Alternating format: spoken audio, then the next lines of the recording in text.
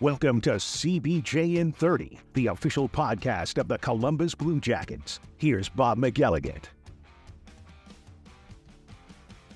Draft week is finally here. Yes, the Blue Jackets are going to add more members to their organization starting on Wednesday night in Nashville, and it begins with the third overall pick in this year's draft. So as we get back to some real good, solid hockey stuff here over the next couple of weeks, you've got the draft coming up this week. Development camp will be underway next week. Free agency is also going to be part of next week. I mean, it starts on July the 1st. I don't know what the Blue Jackets are going to do, if they do anything, but if they're going to, that's when it is going to be. So here we are, right back into the thick of it, and I'm glad to have you along with me. Now, if you haven't already sent me a question via Twitter at BobbyMacSports, which some of you already have, so you're good. You're in the queue. You're ready to go. But if you happen to be listening live on Twitter Spaces and you would like to ask your question live to me, all you have to do is request to be a speaker, and I'll bring you up, and you can do just that. So the Blue Jackets heading off to Nashville. Staff already getting there. I'm going in tonight. A lot of us are going in tonight. We'll be there for the tomorrow. The prospects are available. They make about maybe the top 10 prospects available to the media around lunchtime tomorrow. And then, of course, the first round is coming up on Wednesday night, as I said. So the first round Wednesday, 2nd through 7 rounds, all on Thursday, and then right back here to Columbus to get ready for development camp, which is going to begin on the weekend. So that's what it looks like. That's what the schedule looks like.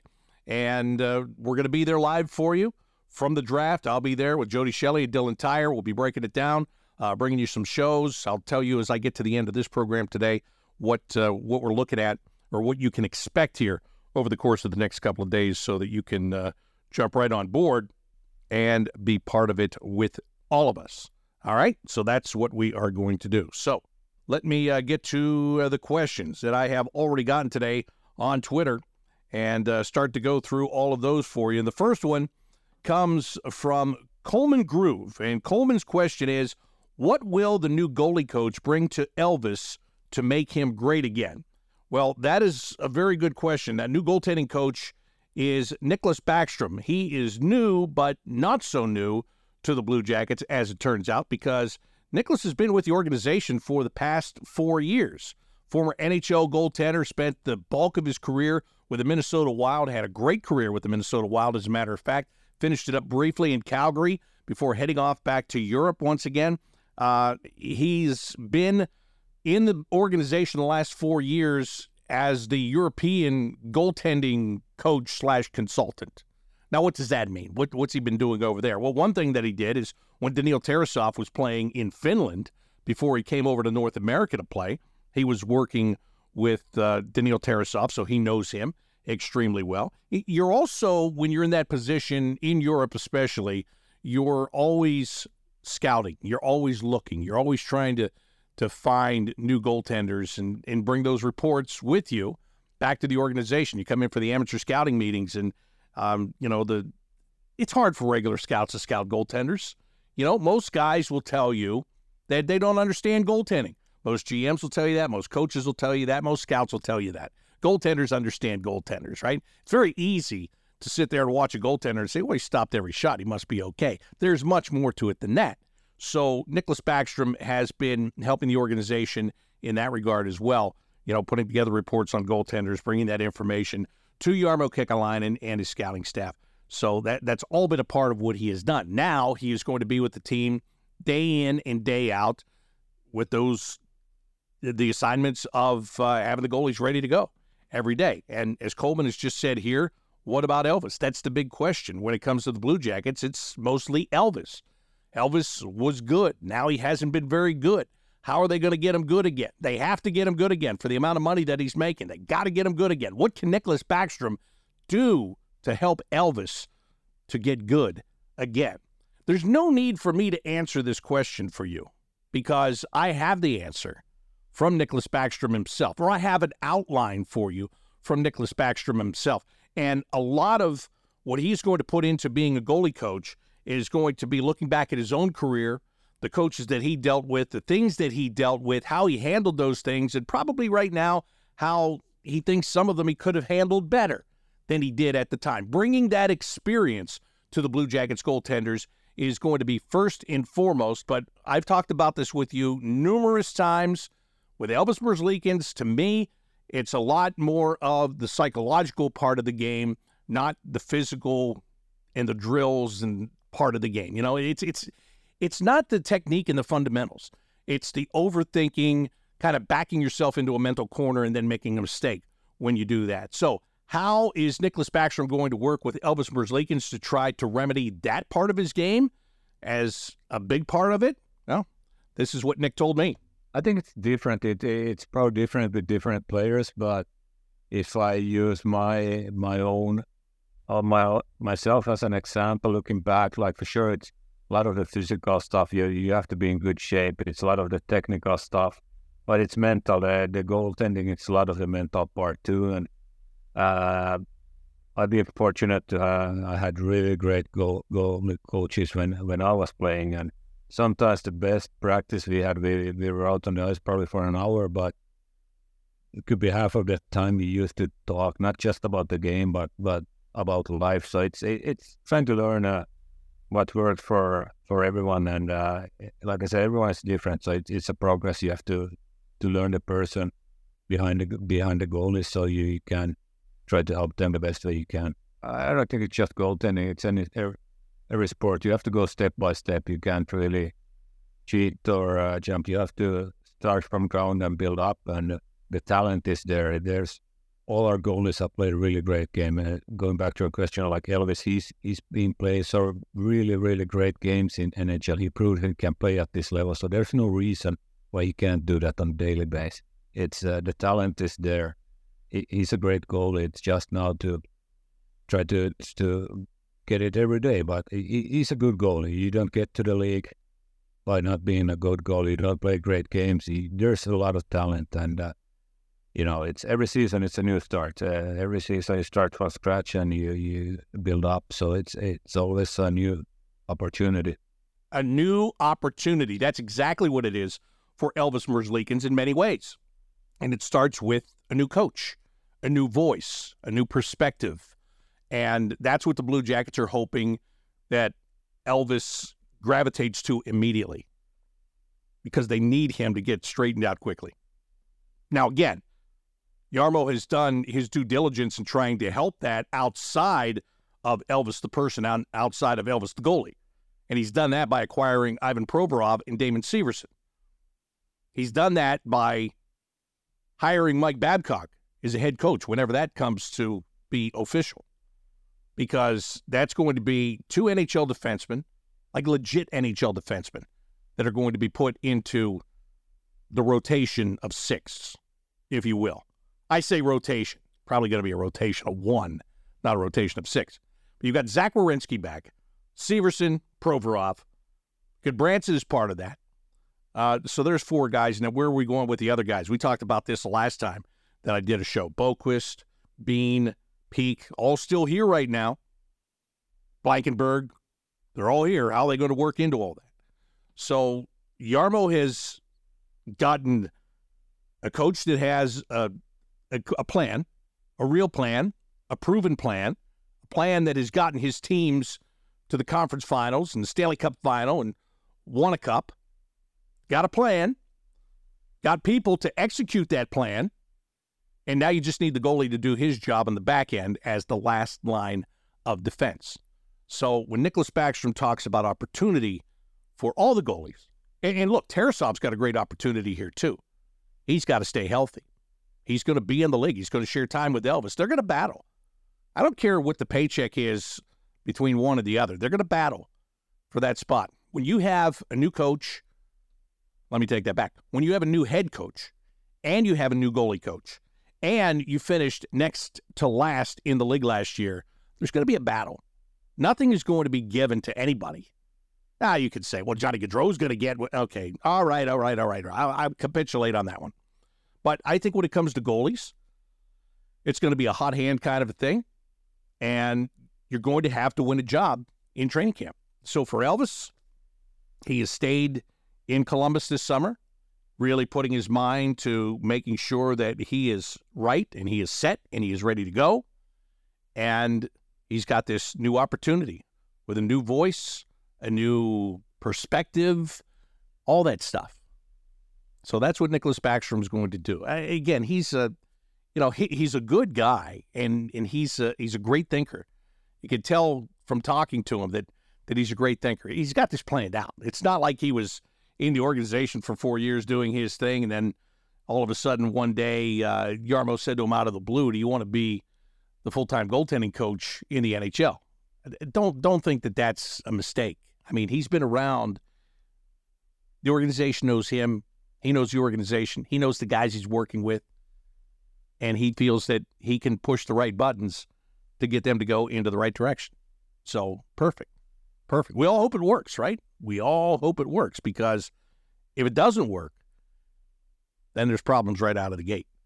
So, need it to work, and need Nick Backstrom to be able to push those buttons that I talked about. So, there's what Nicholas Backstrom has to say about the Blue Jackets goaltending and about Elvis Merzlikins and about what he can do to help Elvis to get back to the form that he was in once upon a time. Simple as that. All right. Let's get back to some more questions right now on Twitter Spaces. If you're there with me live and you want to speak, all you have to do is request to be a speaker, and you can come on and do just that. Jordan has been patiently waiting, so let's bring Jordan up. Hello, Jordan. Good to hear from you, Bob. Happy Honors Day week and enjoying the draft week so far. How you been? I've been good. I'm ready to go back to work. I can't wait to board a plane tonight and go to work this week. I don't blame you. I'm ready. I'm ready for hockey season to begin. One of the greatest things I've listened to a lot about, like, even with these questions, how do you feel about, Chinikov, or most players getting their contracts extended, like, getting the guys from Europe? How do you see even Leo Carlsson making the lineup with the Jackets roster? So you are just assuming the Blue Jackets are taking Leo Carlsson third overall? That's what I wasn't sure. I wasn't sure if they were going to pick him or pick the second round. I wasn't sure. Yeah, I don't know if they're going to take him. They're going to take Will Smith. If Adam Fantilli's going to fall to them, I don't know. But I'm kind of just teasing you a little bit there. But it is a great question. And I had another question that was tweeted to me from Fam SSJR. It says, "How do you expect the top 9 to look as far as combos go if everyone is healthy?" So let me just I was thinking about this earlier. I think Johnny Gaudreau, Boone Jenner, and let's say Kirill Marchenko, that's the way they finished the year. Let's just say that is your top line to start the year.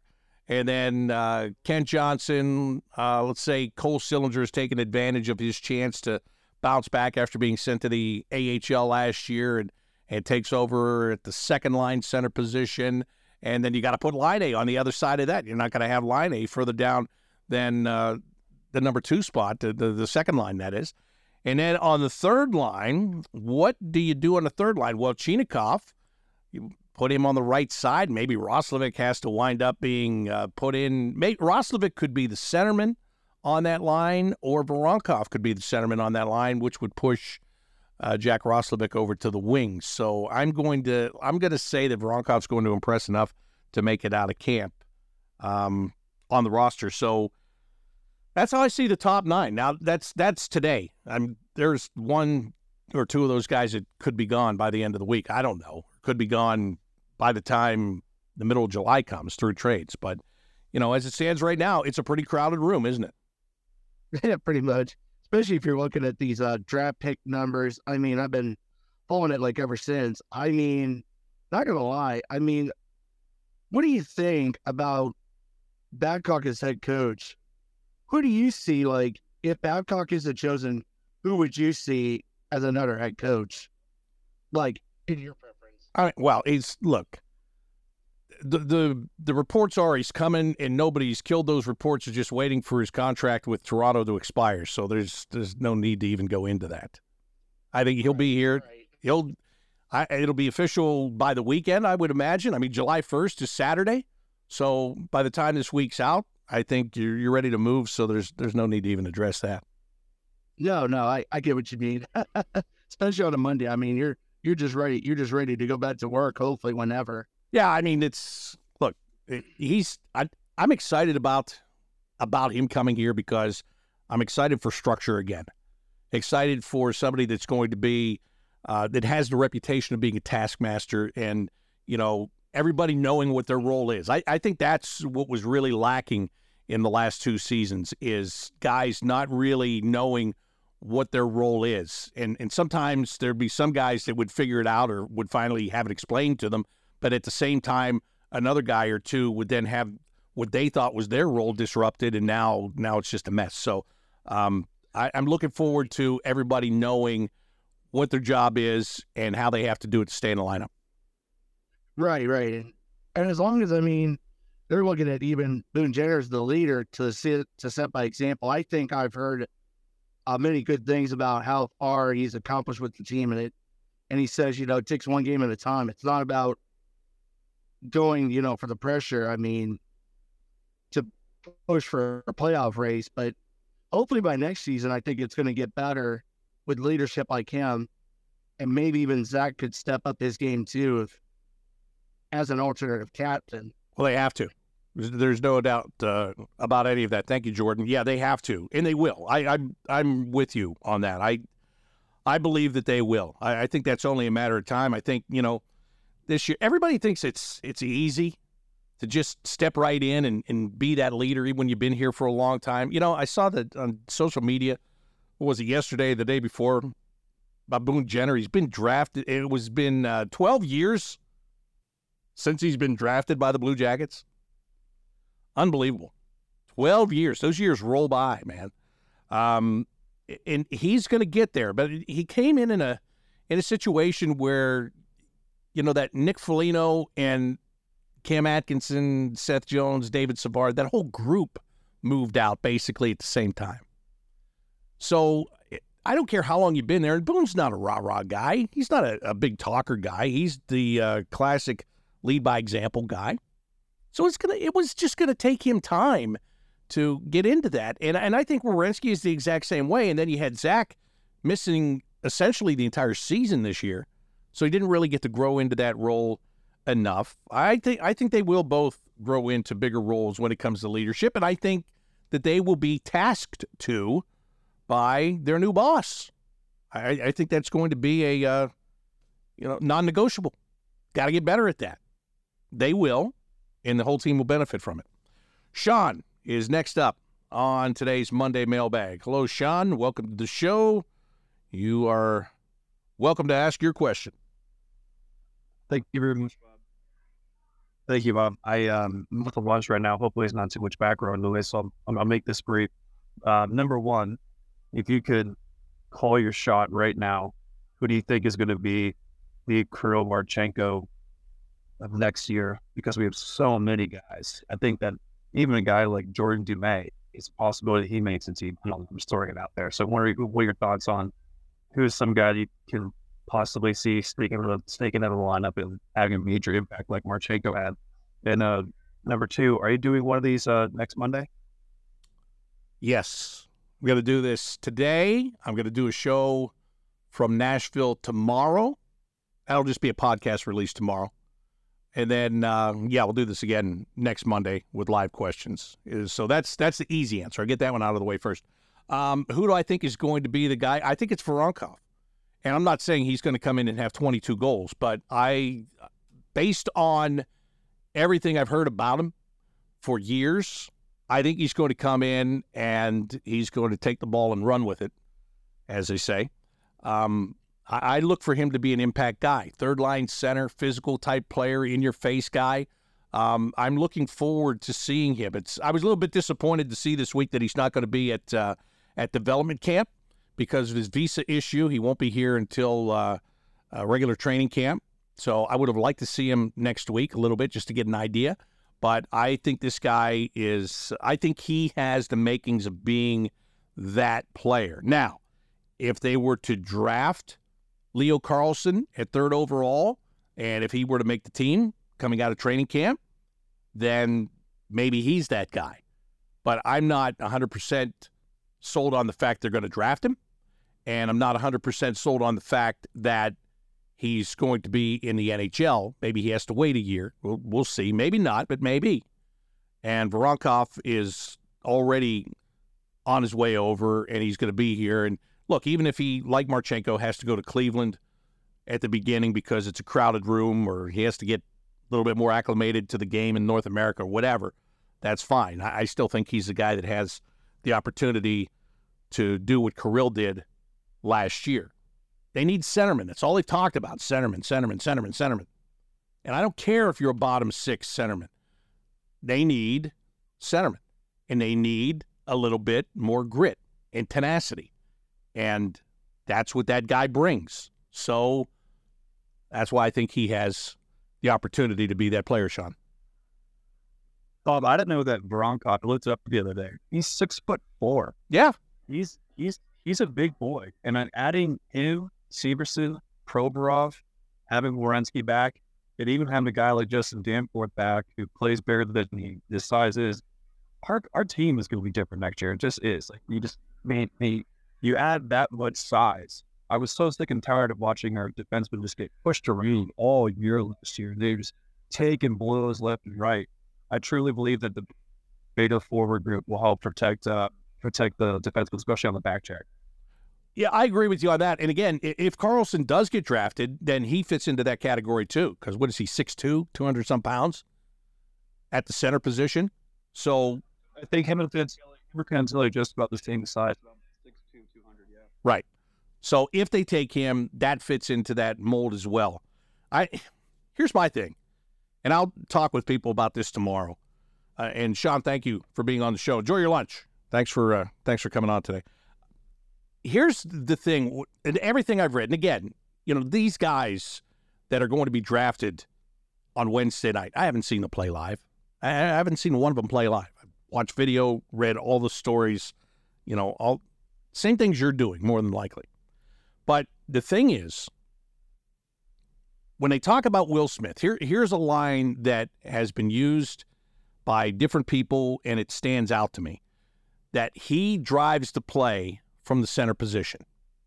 He drives the play from the center position.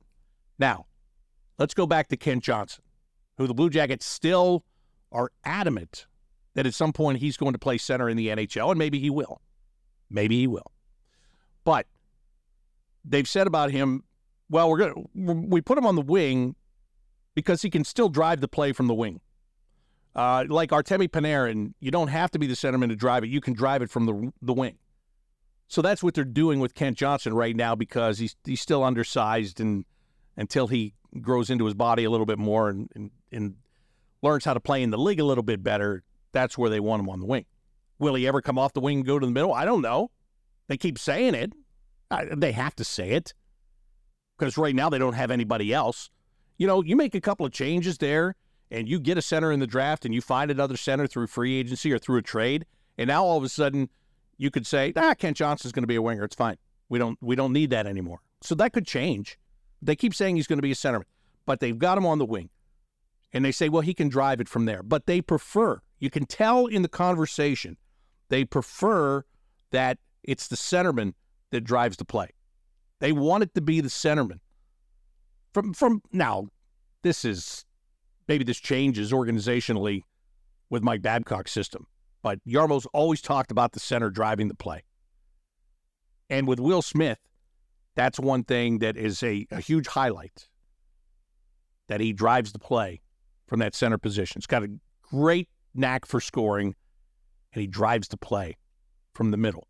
So that's why, and I know, look, Leo Carlsson, they say, big-bodied centerman, great hockey IQ, understands the game tremendously. He's going to be good in this league for 15 years and set up his wingers and blah, blah, blah, blah, blah, whatever. Okay? So that's his strength. But when I read about Will Smith driving the play from the center position, I just wonder. And I've seen things out there, right? I've seen things about the Ducks. The Ducks, and the Ducks don't know if it's Fantilli or Carlson. They have them ranked pretty much neck and neck. Then you read the other guy's stuff, and he goes, there's no way that they're going to pass on Fantilli and take Carlson. So nobody knows, I guess, until it all happens, until it all comes down. But if Will Smith turns out to be the guy, if he is drafted by the Blue Jackets, I look forward to asking Jarmo about what I just said, about the strength of driving the play from the middle of the ice and what that meant to the organization, how badly they wanted that. And the answer, I mean, if that is part of it, then the answer would be they wanted it badly enough to wait for at least a year of college for Will Smith. So we'll see. We'll see how it all goes down on Wednesday night with that number 3 overall pick for the Blue Jackets. Monday Mailbag leading into the 2023 NHL Draft at Bridgestone Arena in Nashville, Tennessee. Jonathan is next up to ask a question. Hello, Jonathan. Hi, Bob. Happy draft week to you. And the same to you. Thank you. And can I just say, as fun as it is kind of leading up here, I am really looking forward to a point where the highlight of our year as Jackets fans is not the draft. Oh, no kidding. Wasn't it nice to be out of that for a while when Tortorella had the team going to the playoffs every year? Yeah, for sure. I mean, it's just, it's fun talking about these prospects, but good golly, I'd much rather be talking about sweeping Tampa Bay and doing things like that with our season as opposed to this. Agreed. Drafts since January. We've been talking about this since January or before even. So. Oh, I know. Yeah, January. That's being nice. I think it was. Yeah. I think it was during the Christmas shopping season. For sure. So this, with all the speculation, with everything, I think that there's no doubt that if the Ducks pass Fantilli, I think there's no doubt that we take it. But as far as the debate between Carlson, you're more sure than I am. I'll tell you that. You're way more sure than I am. Fair. That would be my guess. I'd put money on it, not a lot, but I'd put money on that. That's a wise man right there. Thank you. So. But what I kind of wanted to get your thoughts on from people you've talked to is do you think who has the higher floor and higher ceiling between Carlson and Smith? Because that's kind of where I feel like this conversation keeps kind of coming back to, but doesn't get stated that way. It seems like Carlson has a higher floor potentially, whereas Smith may has the chance maybe to be an even bigger especially offensive superstar. Yeah, would be kind of that's the same impression I get from people I talk to and the things that I read too. But the other impression I get is that Carlson, he might be able to step in right now and start at the floor, right? And start building. Whereas for Smith, as I said, he's going to go to Boston College for at least a year. And then how long is it going to take for him to reach that ceiling? And is it, it'll be within the Blue Jackets window, I guess. So maybe they don't care.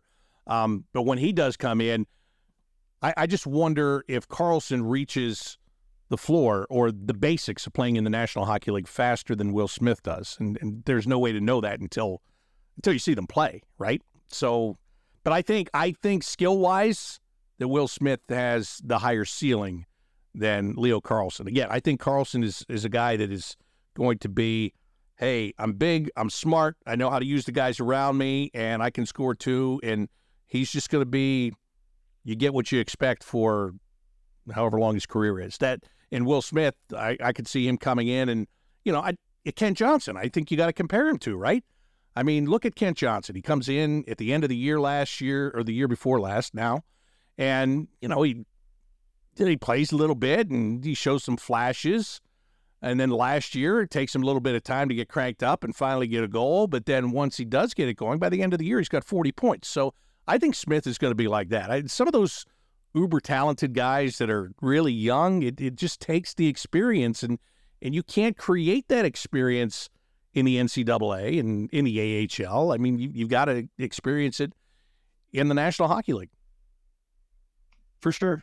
And I think it's just hard for us to ever get away from with the Gaudreau signing, there is, like it or not, pressure for that window to be open within the next 2 to 4 years to try to capitalize on having a guy like him on your team.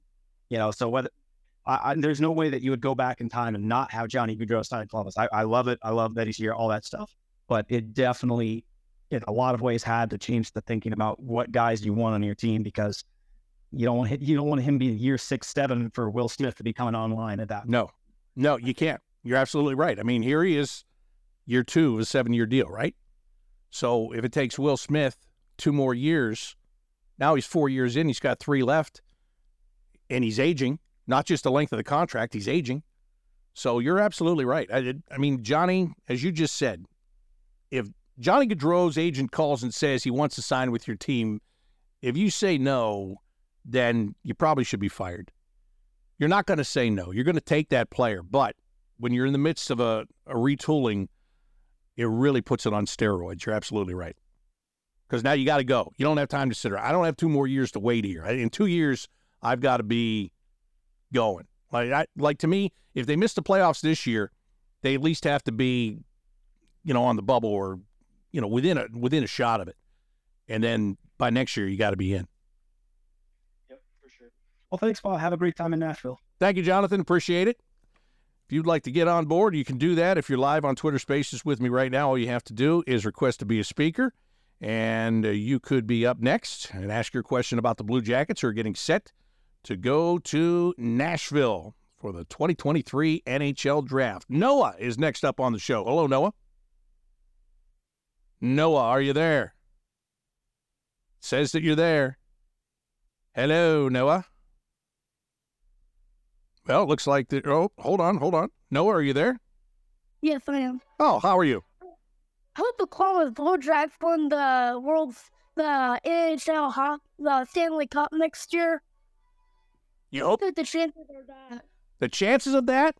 To win the Stanley Cup next year, the chances are low because, when you finish next to last, first of all, to get back into the playoffs would be a big step. To win the Stanley Cup the chances would be very low, but the answer is never 0, Noah. Right? Right. I've been following the Columbus Blue Jackets since last season. I'm from Texas. Very nice. Why do you follow the Blue Jackets? I don't know. What are you doing right now? Are you playing video game or something? I'm playing Madden. Madden? Yeah. Very good. Because you've got that music is just like inspirational arena music right there. So that's a good job to come on and make your comments to that in the background. Yes. Well, Noah, you have anything else? You have anything else for me? I think the guy that they drafted, how long do you think he'll stay in college? If they draft Will Smith, how long do I think he'll stay in college? Yeah. If he has a good season, 1 year. If he struggles, maybe 2. But I right now I would tell you 1 year. I think that's close to the house. All right. Well, thank you, Noah. I appreciate it. Good luck on your game. What's that? Thank you for having me on this show. Absolutely. Thank you for being on my show today. I appreciate that. Noah's in Texas, and he's following the Blue Jackets, and he's getting on Twitter Spaces, and he's talking all about the Blue Jackets. How about that? Little final countdown in the background. I love that. It was almost WWE-esque right there, right? They have the final countdown playing in the background. Here's a guy that'll have nothing playing in the background, but in the foreground, he's going to be on top of it. Lester, welcome to the show. Yeah, he and I have something in common. I don't know why I like the Blue Jackets team. But since you're going down to Nashville, I've enjoyed the ride. I'm reminded of a country song that George Jones and Tammy Wynette once sang. And I'm not a country fan, but the title of the song was "Even the Bad Times Were Good." That relationship as a Jackets fan, I still enjoy it no matter what. Well, that's good. Anyway, yeah. So far as the draft is concerned, I figure Fantilli isn't there, but if he is, they'll take him. If he's gone, then it comes down to Smith or Carlson. And if they take Carlson, okay, it is what it is. But if they take Smith, it tells me that they may have a trade in the works that's going to bring in a center, and that's why they can afford to take Smith, because they buy him some time. So it wouldn't be surprising to me if something like that went down. The guy I wonder about, though, right now is Jack Roslovic, and here's why. I think he's between a rock and a hard place right now. He hasn't played to their expectations, and he's coming up on a contract year. So if he has a good year because he's in a contract year, he'd want to raise, and they might not be able to keep him anyway because of the salary cap. But what I would like to see is him not be traded this week for them to keep him going into training camp, because I'm still not completely sold on Cole Sillinger being NHL ready, and to at least give Sillinger time to start the year in Cleveland. And maybe you could see if Roslovic kind of breaks out because he's in a contract year. And I'd also hate to let Roslovic go before I gave him a little bit of experimental time on the wing. So that's kind of how I see that right now. So I'd hate to see Roslovic go right now, but if they move him, they move him. It is what it is. They may have to if they're trying to bring somebody else in.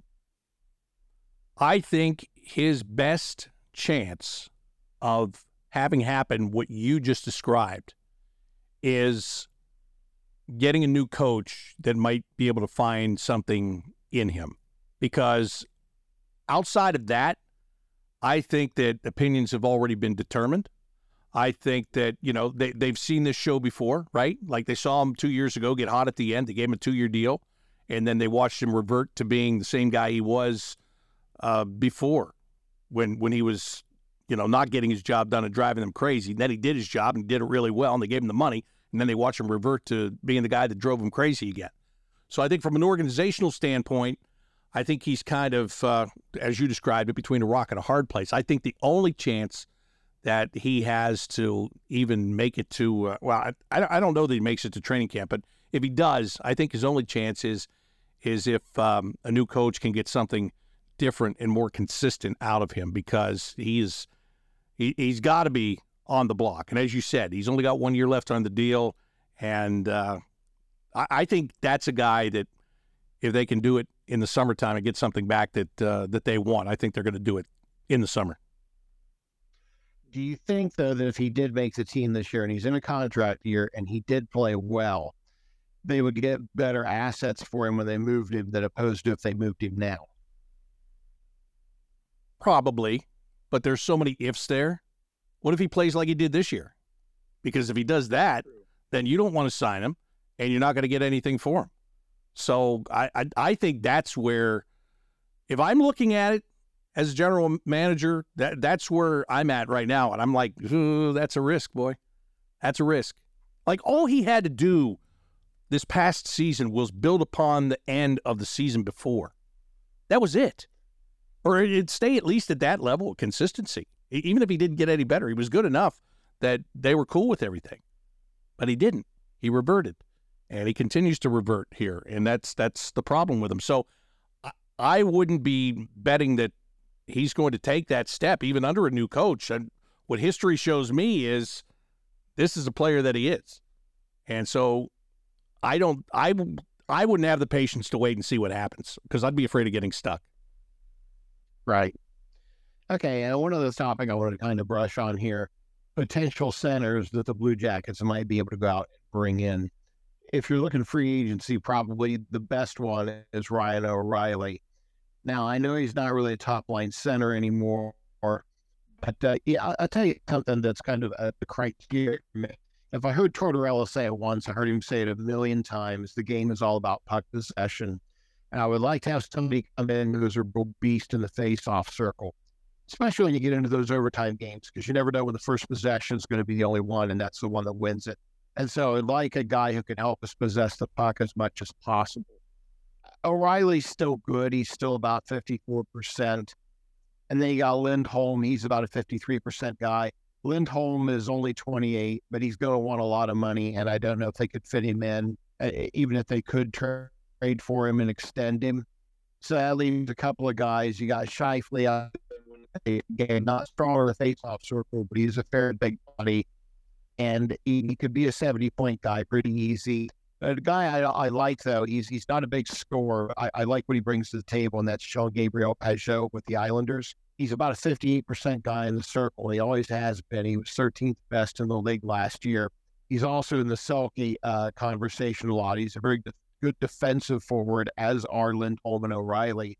The only thing he really lacks is size at 5'11", 185. I do think we do need bigger bodies in our forward group, especially the top six. But overall, I mean, those are the guys I see as the best who could possibly be available. I think the Islanders could part with Pajot, they've got Horvat, and they've got Anders Lee, and they've got Cizikas, who are all very strong in the face-off circle.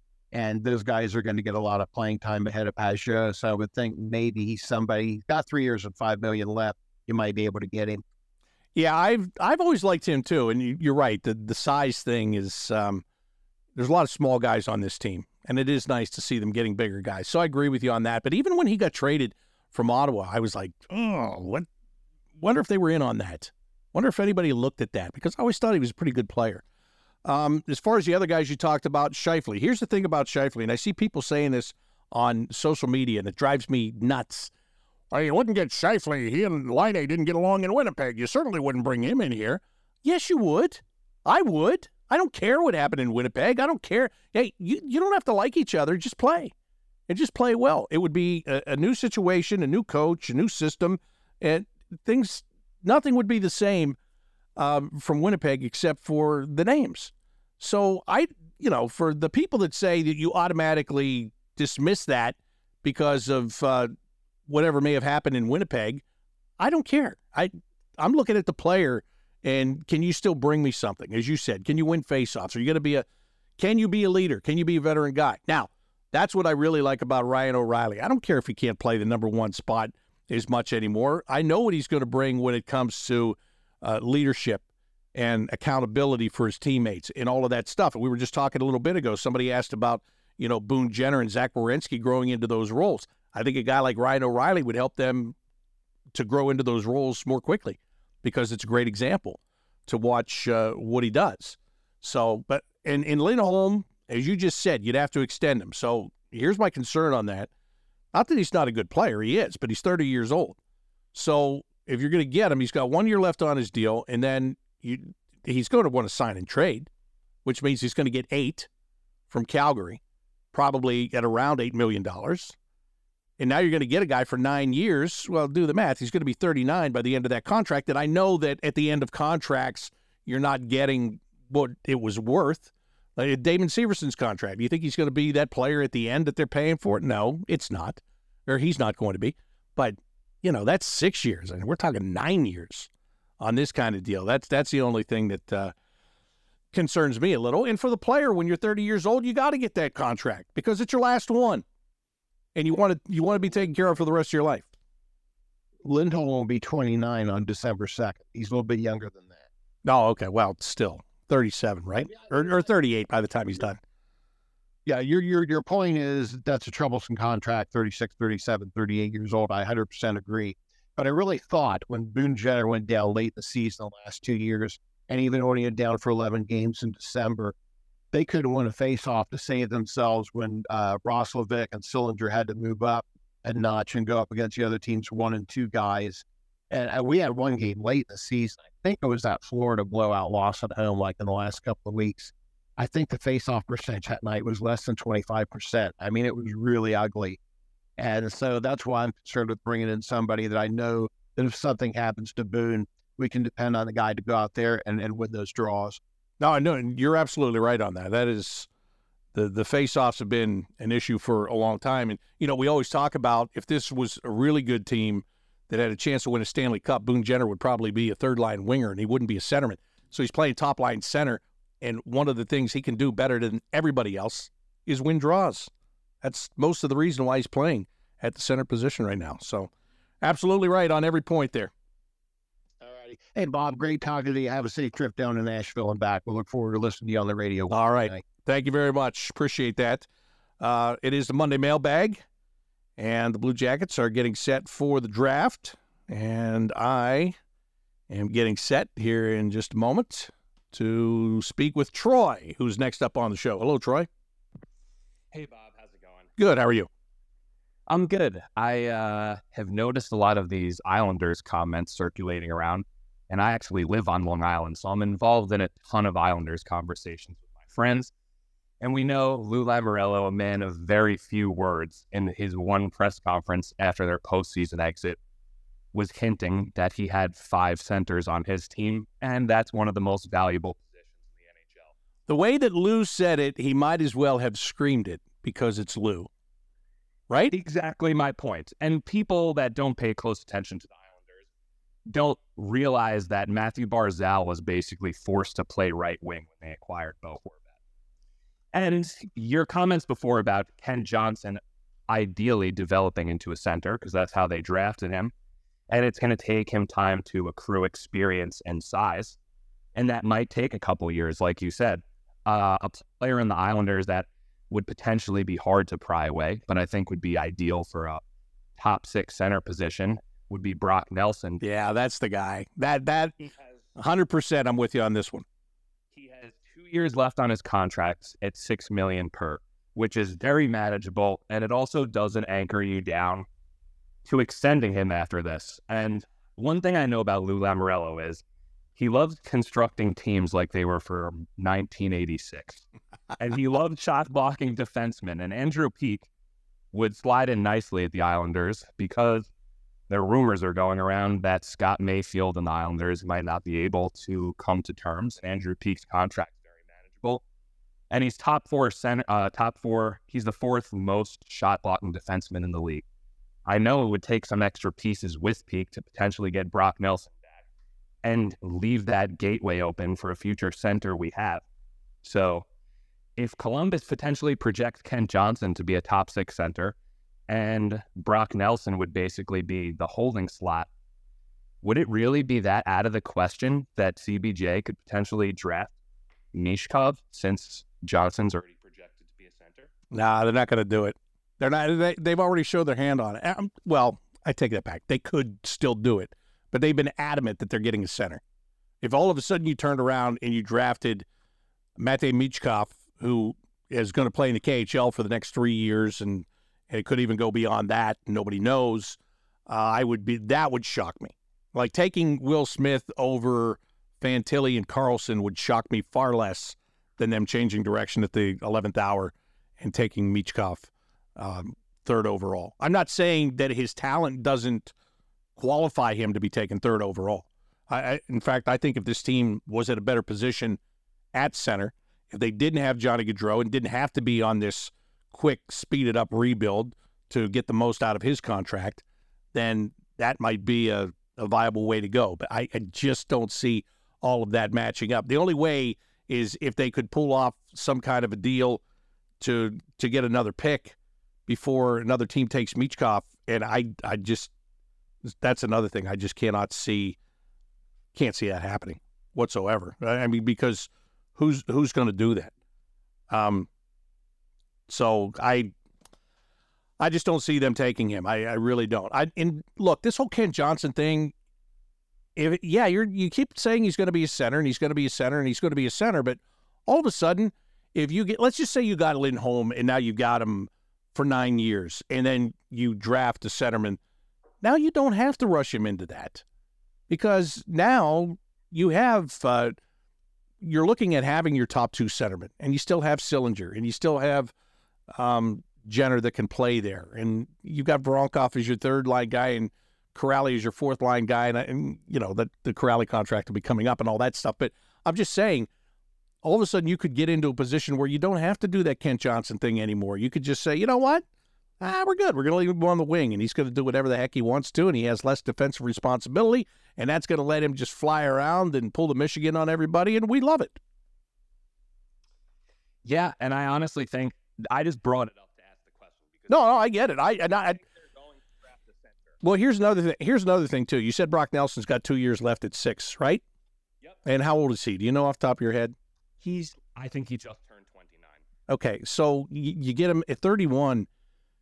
If you get him on a reasonable contract, like if he likes it here and it's working here, that doesn't mean you can't re-sign him. Yeah, and I agree. And I always kid my friends that are Islander fans, and I say, look at Brock Nelson putting up all these seasons with 30-plus goals. Imagine if he wasn't playing with Pierre Engvall and Kyle Palmieri, what he could do. Imagine him centering Kent Johnson and Patrick Laine on the second line. Yeah. That would be insane. Yeah. And again, I've heard that before, and Pajot's name comes up, I think, before his, rightfully so. But, I've heard his name, and that would be, if I could pry that guy out of there, I would look at doing that for sure.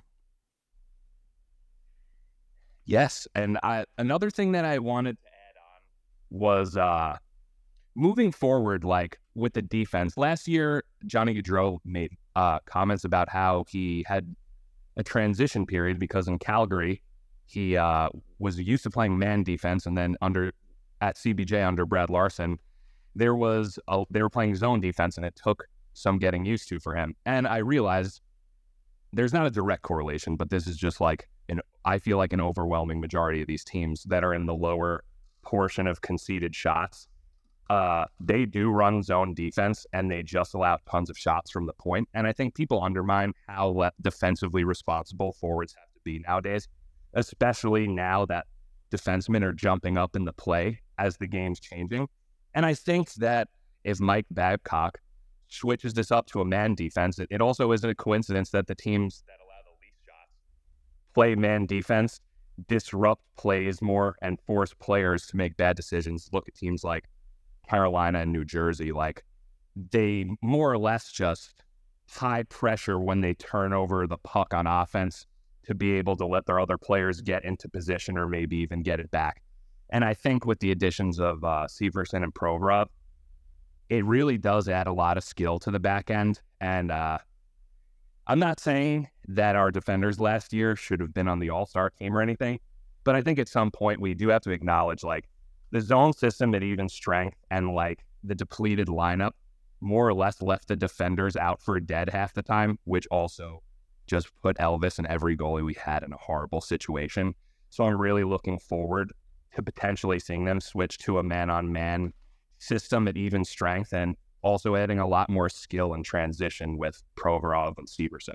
That was very kind how you said some of them didn't belong on the All-Star team, but because quite frankly, by the end, some of them didn't belong on the team. It was just how it was with all the injuries, right? I mean, there are guys that played in the NHL and played a lot in the NHL that under normal circumstance wouldn't have. And if you recall, at the beginning of the season, there was this hybrid zone man-on-man thing that they were doing. You remember that at the beginning of the year where everybody seemed confused as confused could be? Oh, yeah. Those first 8 to 11 games of the season where they were giving up 5+ goals every game. Granted, they reversed some of the top teams in the league like Carolina. Yeah, I know, but they didn't know what was going on. They were so confused as a group as to what the heck was going on. Because I talked to guys and I was like, hey, what's the thing? And they're like, I'm not sure where I'm supposed to be there. And so they eventually got away from that. I don't know. That's going to be, again, new head coach, new system. So we'll see what that brings. Troy, thanks for being on the show today. I very much appreciate it. Got to move on. Oh, before I do move on here, a couple of people like Brent had asked me the question, where do you realistically think Michkov could get drafted? If he were to fall out of the top 5, what would it cost the Blue Jackets to try to trade up and double dip in the top 10? I can't see that happening because I'll tell you what that's going to cost you at the very least. At the least, it's going to cost you that early second-round pick that you have. It's going to cost you a current player. It's going to cost you a prospect, and it's probably going to cost you next year's number 1 pick for starters. And I just don't see that happening. Where's he going to go? A lot of people say Montreal might be interested at 5. You got Arizona at 6. They're in a rebuild. They could wait 3 years. Not a problem there. Philly is at 7. They're in the rebuild. They can wait the 3 years. They might want to have a highly skilled player. And then you've got Washington at number 8, who it's been very much publicized that they would like to get the next Alexander Ovechkin. And they feel that that guy can be him. Will he still be there at 8? Will they have to trade up, try to trade up in order to get him? Will any of the teams in front of them be willing to trade up so that they can get him? That'd be interesting. But I don't think you can pick up 2 top 10s. If Jarmo does that, he's a magician, and I think it would be terrific, but I just don't see it happening. And Kilch said with potentially waiting on Carlson or Smith to take over the top center duties, along with allowing Sillinger to rebound, do you expect the Blue Jackets to try and add a center either through free agency or a trade to bridge the gap? And we've talked about that a little bit here, so I think we've got that covered for you. Lamp says, do you think the Blue Jackets only acquiring a center with a draft pick this week signals that they view Texier, Johnson, and or Line as a center as an option going into next year? No, I don't. Sorry. Maybe I'm wrong, but I don't. I think they know they've got to get better there. And this whole Patrick Line as a centerman thing, if that experiment continues under a new coach, I'll be shocked. And that is not a knock on Patrick Line whatsoever. I just think that they're going to move into a situation now where they're going to, look, this is what you do well. Let's just do what you do well. Let's quit doing experiments here and go from there. Ecto is next up on the show. Hello, Ecto. Hi, Bob. How you doing? Good. How are you? Good. The question I had was looking at this draft. It's seen as a very deep draft. I've seen the comparisons to 2015. Do you think there's any chance that Columbus trades to try and get maybe a late first rounder, maybe even another second rounder pick? Because, looking at where they're drafting, they only have one first and one second at the moment. Yeah, I think they could do that. And you could even take that early second round pick and trade it into late in the first round if there's somebody there that they don't think is going to be there on day two. That wouldn't surprise me. Jarmo loves to do that kind of stuff. If he could make that happen, I could see him doing that. If you go back to the was that the Werenski draft when he traded up into the 29 spot to get Gabriel Carlson, and he did that late. We thought we were done for the night. We were ready to leave the building, and all of a sudden, we have a trade. Well, put the brakes on. We're going back. So that wouldn't shock me for him to do something like that. Perfect. All right. Another question I had is, I know obviously David Jiricek is expected to enter the lineup next year, at least from what I've heard. What do you think the chances are that they give a guy like Denton Matejchuk a look? I think he'll go back to junior. I think they one thing that Jarmo said, and this is everybody's assuming Jiricek's going to be here, but when I talked to Jarmo after he made the deal for Severson, the one thing that he said was, we don't have to rush anybody now. We can be patient with our defensemen. That doesn't mean that Jiricek will not break camp with the Blue Jackets. It doesn't mean that he won't play in the NHL starting in October, but it means he doesn't have to because they have other options now that they just weren't strong enough. A month ago, he's got to be in the NHL because what are you going to do? You got to get better on the blue line, and he makes them better. Now, all of a sudden, whoa, hold the phone. You get a former number one from Philly, you get a former top guy from New Jersey, and now you don't have to rush the guy. But if you do bring him in, he also is insulated a little bit. Now he can make some more mistakes because you don't have to have him on the top pair with Zach. You can put him on the second pair with Provorov. So that just changed a lot of the dynamics. But for Matejchuk, I think that they can now let him just go through the process and mature without trying to speed it up. That's what I expect to happen with him because he's a different kind of a defenseman, right? He's not your physical guy. He's a guy that is going to be slipping into all these areas all over the ice and scoring a lot of points and a lot of goals. That's what his MO is. So I think they would like to just let that one mature at a regular rate. Get him through junior, get him into the American Hockey League, and then get him into the NHL. That's what I think right now that the thought process would be with him. All right, perfect. All right. Thanks, Bob, and safe travels. All right, thank you very much, Ecto. I appreciate you being on the show today. And that has us just about wrapped up. Let me check my list of questions, see if there's anything else in there that was not addressed here. Finn McCool says, who would you consider the greatest value draft pick in Blue Jackets history? I wanted to rephrase from the best draft pick because I still believe that honor belongs to Rick Nash, but considering value to the franchise, what round they were selected in their entire career, who is it? Oh, that's a really good question. Maybe Oliver Bjorkstrand? What was he, a third-round pick? They got a lot of goals out of that guy, got a lot of points out of that guy. Won a Calder Cup in the organization because of that guy.